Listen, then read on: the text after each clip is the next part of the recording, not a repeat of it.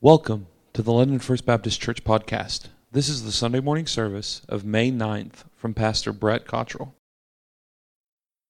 Acts chapter 13. So you may remember from school, maybe literature or English class, this quote. Oh, what a tangled web we weave. Practice to deceive. Okay, so if I were to ask you where that comes from, anyone want to venture a guess? I heard Shakespeare.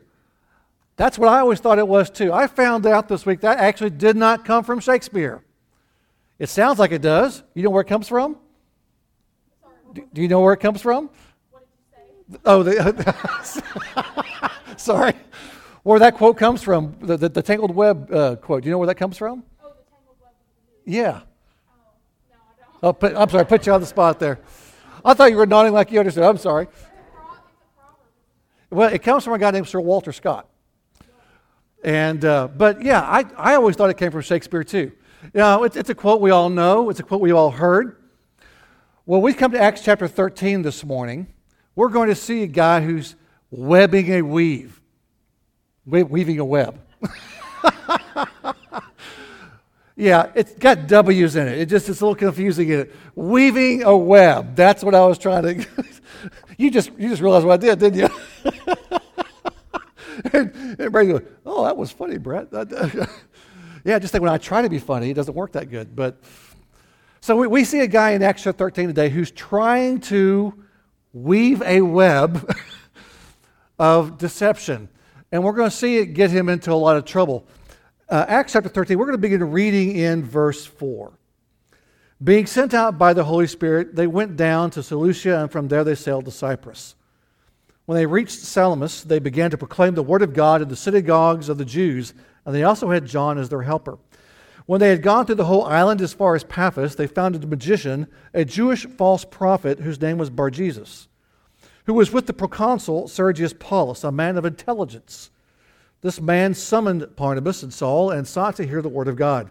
But Elymas, the magician, for so his name translated, was opposing them, seeking to turn the proconsul away from the faith. But Saul, who was also known as Paul, filled with the Holy Spirit, fixed his gaze on him and said, You who are full of all deceit and fraud, you son of the devil, you enemy of all righteousness, will you not cease to make crooked the straight ways of the Lord? Now behold, the hand of the Lord is upon you, and you will be blind and not see the sun for a time. And immediately a mist and a darkness fell upon him, and he went about seeking those who would lead him by the hand. Then the proconsul believed when he saw what had happened, being amazed at the teaching of the Lord. Heavenly Father, as we read this passage, as we study it for a few moments this morning, I pray that you would make your truth known to us, that we would see clearly what you have to say for us, and that, Lord, we would be strengthened and encouraged this morning by it. In Jesus' name we pray. Amen. Last week, as we began this chapter, we looked at the first few verses. We looked at the church at Antioch taking some steps to send out, if you will, the very first missionary journey of Paul and Barnabas. We saw them come together in prayer. We saw the Holy Spirit come down upon that gathering and tell that church to send out Saul and Barnabas to spread the gospel among the Gentiles. And so that was what we saw last week. So this morning we see that they have left on their trip. And their first stop is the island of Cyprus, which is, by the way, Barnabas' home. You may remember, we saw earlier in Acts that Barnabas is from Cyprus. It's about 60 miles west of Antioch into the Mediterranean Sea. So it's not very far away. They've taken with them a young man by the name of John Mark. He's just called John here, but he'll later be known as John Mark or Mark. He's the Mark that writes the Gospel of Mark. Later on down the line. He's also, if you remember a couple chapters back, when we had the account of Peter being rescued from jail by the angel, and he shows up to the house where they're praying for Peter to be released, that's Mark's mom's house. So Mark is heavily involved in the stories of the book of Acts. He's involved in the early church. He's also, by the way, a cousin to Barnabas. So there's all kinds of connections running through here. So Mark, as well as Saul and Barnabas, head to Cyprus, Barnabas' home area. And sent off by the Holy Spirit, recognized by the church.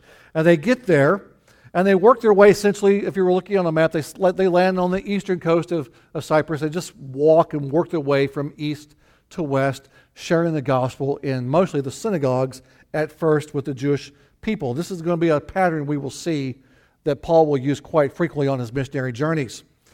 And as they go through this process, they meet someone that's a little bit out of the ordinary. They met this guy named Bar-Jesus, who is also known as Elymas. Elymas simply means magician. And this guy named Bar-Jesus, and by the way, that name means son of salvation or son of Jesus. And of course, the name seems to be somewhat ironic here, because clearly this guy is not helping to bring life to those around him. They come across Bar-Jesus, and they call him the rest of the way by Elymas, which just simply means magician. And this guy is actively opposed to the spread of the gospel. You know, as we encounter or as we live our Christian lives, as we perhaps even attempt to share the gospel with others from time to time, we will occasionally come across those, or we'll come across circumstances that are designed, it seems, to oppose or to get in the way. Ben will probably remember this. We took several mission trips as a youth group at our previous church. And oftentimes we would find ourselves kind of in a backyard Bible club setting. We might be in a mobile home park or an apartment complex. And we would be doing a kind of a vacation Bible school or backyard Bible club, working with all the kids for that particular area. And it seems like inevitably when you're working outside in an outdoor area like that, in a park or a neighborhood or a rec area, that everything goes fine until the point in time you want to tell the scriptures. You want to tell the gospel story. And one of them I remember particularly, we were actually in southeast Georgia, and we were working, I think, in a mobile home park, and a couple of our students, I think Ben was one of them, was about to share the gospel with all these kids who were getting out there. And no sooner than they began with the gospel presentation than what sometimes is running around neighborhood parks and dogs. And not just any dog, really friendly, cute dogs.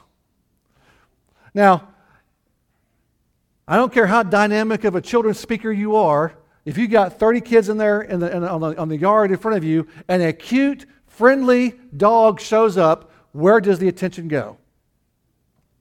The dog. It just is. If a dog comes in here right now, y'all will leave me. You will ignore me. Fortunate. That's why we keep the doors closed. By the way, I don't know if y'all know this. Back in the summer last year, when we first started meeting again after the COVID kind of shut down for the first few months. And some of you who were here back then may remember that we kept these doors open for a little while early on when we first started meeting. What you may not know is, I think it was the second Sunday. Ernie, do you remember this? What happened? Dog. Y'all don't know this. Y'all didn't see it. But I think it came in that door, ran back down the hallway, and out the other door as I was preaching. Y'all never saw it. From that point forward, we kept the doors closed. We get distractions. Things happen. Things get in the way. Now, a dog is not particularly evil, but Elymas here, who is actively opposing the gospel, is going to be a problem. He's going to put himself in the middle. He's going to try to distract and prevent the gospel from being heard. The truth is, when we live Christian lives, when we share the gospel, when we try to love on other people, sometimes there are those who would oppose the work of God. Now, this guy, this Elymas the magician, he's actively opposing them there. It tells us this in verse 8. Now, we have the word magician here. You may think that looks kind of familiar. It actually is. It's the exact same word used to describe who we call the three wise men, the Magi. Those guys that showed up in the Gospel of Matthew to point to and to worship the newborn Christ as king. It's the same word. And probably, and the Magi were a known group of guys that kind of were from Persia, Babylon of that day and age. And they were seen as kind of mystics and seers and those types of things. Well, no doubt this guy here, this Bar-Jesus, this Elymas here, is kind of building on that reputation. He's used the reputation of the, quote, Magi, these magicians, these seers, these sorcerers, if you will, to garner himself some position of influence, some position of power, maybe even some kind of fame or wealth. And he's putting himself in that position. In other words, he's a counterfeit. He's a fake. One of the things that happens throughout the Word of God is you see one of the typical patterns of Satan is that he will take something that God has done and Satan will attempt to counterfeit it, mimic it, imitate it, give you some type of poor fake in replacement of what God has provided. Now we see this as something as quick or as obvious in Revelation, like the Antichrist. The Antichrist is Satan's attempt to imitate the real thing. Sin is an invitation to imitate the real joy and the real pleasure and the real things that God has for you. When God gives us His plan in Scripture, it's not to depress us or to make us miserable. It is to, in fact, provide us the opportunity for the most joy, the most fulfilling life. Jesus said to have abundant life. But what Satan does is he gives you temptation, he gives you sin, and he entices you with those things that are wrong, telling you that's the way you'll be really fulfilled, and yet the truth is sin is always a pale fake of the real purposes and plans of God. So what's happening here is you have this guy, this magician, the sorcerer, this guy who claims to be able to do magic, and all this type of thing is nothing more than a counterfeit of the real things. And by the way, God warns us about these counterfeits. He warns us about these fakes. And in particular, God, in fact, does warn us throughout Scripture about guys like Elymas, guys who would practice this type of, quote, supernatural stuff. In fact, let me read for you just a few places where this takes place. In the Old Testament, God gives some descriptions to the people of Israel and tells them that when you enter the land the Lord your God is giving you, do not learn to imitate the detestable ways of the nations there. Let no one be found among you who sacrifices their son or daughter in the fire, who practices divination or sorcery, interprets omens, engages in witchcraft, or casts spells, or who is a medium or a spiritist, or who consults the dead. Anyone who does these things is detestable to the Lord. He goes on, to seek spirituality, knowledge, or power apart from God is in fact idolatry. God takes witchcraft or those who would dabble into supernatural things very seriously. And He says it's detestable. And why does God say that? Because it is a counterfeit. It is fake. So whether it's something as simple as what you might think of as a horoscope, or whether it's something a little more in-depth like tarot cards, or whether you're calling up a psychic hotline, the truth is those are the more obvious examples. The Bible calls these things evil because they're imitations. There are those things that tend to or say that they speak with authority, but they don't. They actually are fakes. They are undermining the Word of God. They take our attention away from God, and God says there are really radical consequences to doing things and participating in things like Elymas is doing here in Acts chapter 13. God warns His people repeatedly. Elymas is full, there in verse 10, Paul says that Elymas is full of deceit and full of fraud. That is, he's crafty, he's a decoy, he's mischievous, he's cunning, he's got guile, he's planning and plotting for his own personal benefit. Now we see here that the reason he is doing this, he wants to see the proconsul, the Sergius Paulus, he doesn't want to see this guy believe the gospel. And why is that? Because if Sergio Paulus believes the gospel, what's he going to do with Elymas? He's going to boot him out there, isn't he? Because he will have accepted the gospel of Jesus Christ. He will now know the truth of who God is, and the fake will be obvious. I had a friend of mine that used to work for, when we were in college, that used to work for a bank. He was a teller for a while. And I asked him, I said, how do you figure out how to tell, fake money from real money? I mean, some of it's pretty obvious. If you show up to the bank with Monopoly money, I could figure that one out. But a lot of counterfeit money is pretty convincing. I said, how do they teach you to recognize a fake? And he said, well, what they do is they don't actually give you counterfeit money. They give you the real thing. You become so familiar with real money that anything, no matter how small or minute, you recognize when it's off. So because you can't prepare for the umpteen different ways that someone might try to counterfeit money. There's all kinds of different ways you could fake it. So they get you so familiar with the real thing that when anything pops up as fake, you immediately see it. You recognize it. What God is doing through Paul is he's presenting the real thing. And Elymas is trying to he's trying to fake it. He's trying to present a counterfeit truth. And the last thing he wants is for his source of influence, his source of wealth, his source of power. The last thing he wants is for Sergio Paulus to recognize the truth, because that means Elymas will be out. So because of that, he engages in lies and deceit and craftiness. He is full of fraud. He's trying to prevent the gospel from being made known. By the way, there's another danger to this. I want to take you very quickly here to Psalm 115. Here's the danger to counterfeit. Here's the danger to falling for a fake. Here's the danger in devoting ourselves to something that's not true. Psalm 115 begins with this. Not to us, O Lord, not to us, but to your name give glory, because of your loving kindness, because of your truth. Why should the nations say, where now is their God? But our God is in the heavens. He does whatever he pleases.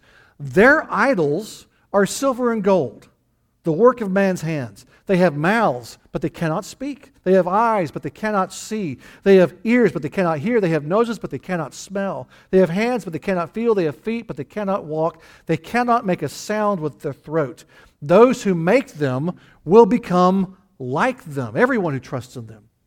One of the warnings of idolatry, one of the warnings in Scripture of pursuing false truth is that we will become like that which we worship. One of the truths of the Old Testament and one of the truths of Scripture is that those who worship idols, those who worship as something that cannot see, will themselves become blind. Those who will worship a piece of a statue or a rock that cannot hear will themselves become deaf. Those who worship something that has no life will themselves become what? Dead. When we worship the wrong thing, when we worship falsehoods, when we worship lies, when we pursue things like what Elymas is doing, Elymas is presenting himself in a spiritual authority type of way, that he has access to some truth, that he has access to some secret knowledge, that he has access to some spiritual power. And so he says, come to me and I will give you these things. But the problem with Elymas is everything he has is a fake. Everything he has is untrue. It's counterfeit. It's powerless. And what's going to happen not only to Elymas, but to the people who listens to him? They will also become blind and fraudulent and lifeless and powerless. It's a warning that Scripture gives to us. Elymas is full of deceit. He is full of fraud. And he has listened to the wrong authority. And he is now nothing much more than a con man. And what will happen to him? Look at what Paul does. He says in verse 11, the hand of the Lord is upon you, and you will be what? Blind. Now, it wasn't a permanent blindness, it was a temporary one, but God's trying to make a point to Elymas. You are pursuing something that will make you blind. That will keep you and prevent you from knowing the truth. Elymas was trying to keep those around him, he was trying to make them spiritually blind. He wanted the proconsul of Cyprus, he wanted that guy to be spiritually blind, because if that guy was blind, that meant Elymas had stuff.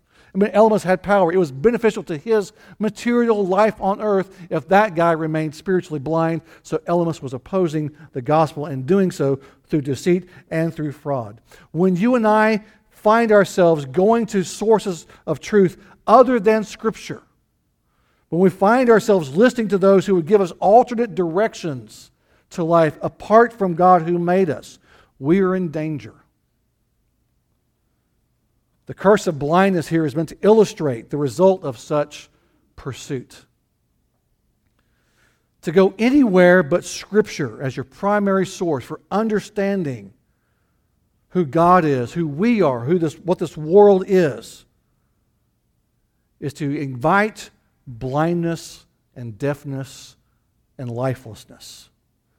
Whether they're actual magicians or sorcerers or simple con artists. You know, there are those. I mentioned a mission trip. We took a mission trip to New Orleans at one point, about 2011. And if you've ever been in downtown New Orleans, You get to meet all kinds of people. I'll just put it that way. And I remember we actually, we came across fortune tellers and those type of things that charge a little bit of money for the privilege of reading your palm or telling you your future or whatever else. And some of them are just obvious con artists. And some of them you're kind of going, wow, there's something spiritual. There's something really actually dark about them. The truth is Satan does have some influence. He does have some power. But his power is always imitation power, fake power, counter to the work and the truth of God. It's weak compared to the work of the Creator. So whether it's someone who may actually have some type of demonic spiritual evil power about them, or whether it's simply a con artist, whatever it might be, when we go to someone like that, they are bent and their desire is to deceive you, to con you, to get you to trust in someone other than the God who made you. And to do that is to put yourself in harm's way. This guy here is probably a little more than a con man.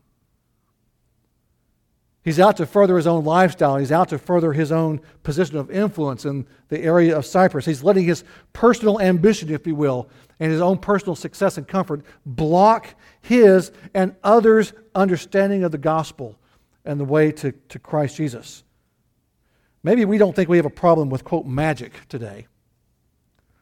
But if we're not careful, we can find ourselves trusting the wrong sources of truth. The key phrase here when Paul talks to him is this phrase right here at the end of verse 10.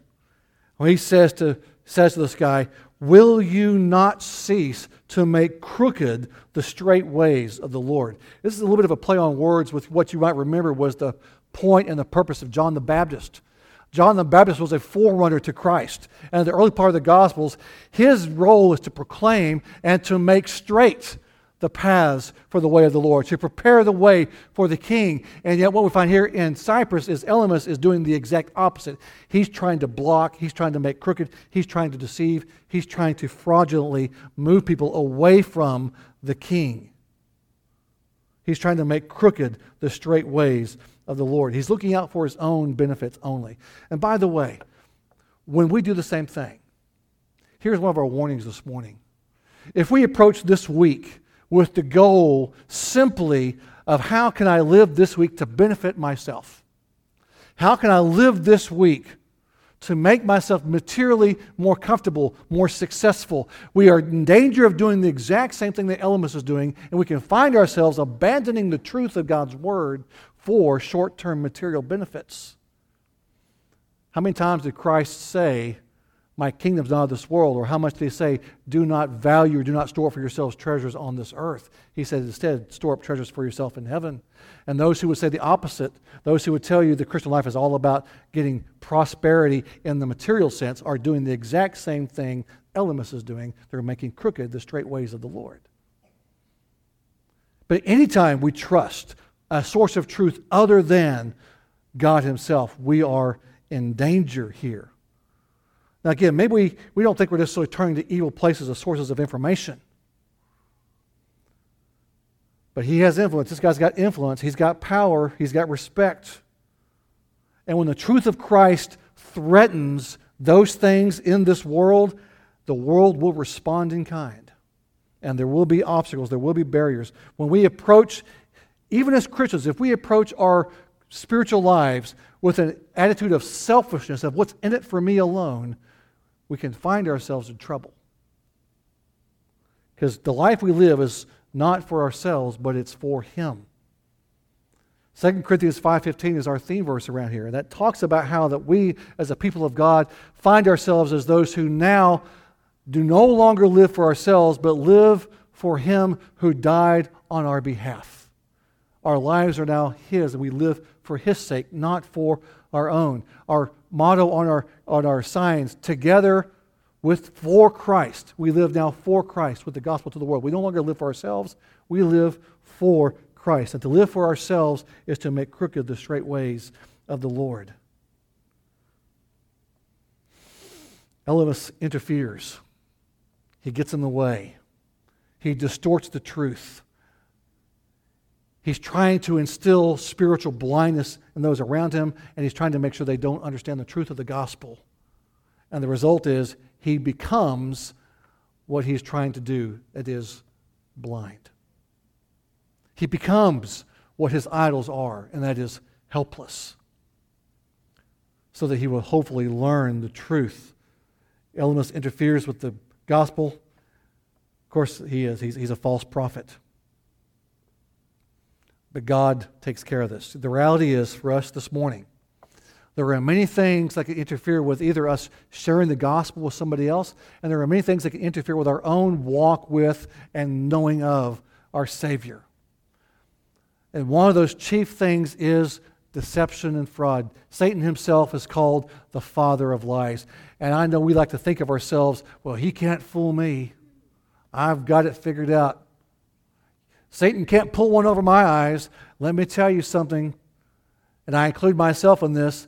We as human beings, even as Christians, we're a gullible lot. God called us a bunch of sheep. And no one ever says, boy, that guy's as smart as a sheep. Unless they're trying to insult somebody. I tell you what, guys, you and me, we're easily deceived. Guys like Elymas, or even better con artists than him, can deceive even the people of God into believing and doing things that aren't right. Can block our own spiritual walk with the Lord. We've got to be careful. We have got to be in the Word of the Lord. We cannot walk with God on a regular basis, on a truthful basis, and not be in the truth of God's Word. It's how we know the fake from the real. It's how we know the counterfeit from the real, genuine thing. Elymas is in the way. He's subverting the gospel, and God blinds him. The proconsul believes upon seeing the truth. I'll say this one last thing. God will not be defeated. God's truth will be proclaimed. Elymas got in the way. God said, you think you got the real thing? Elymas, you think you can blind someone? I'll show you what blindness looks like. God wins. He cannot be overcome. You and I this morning serve a Lord, a God who created us, and He will overcome. Rest in Him. Follow Him for truth. Do not make crooked the straight ways of the Lord.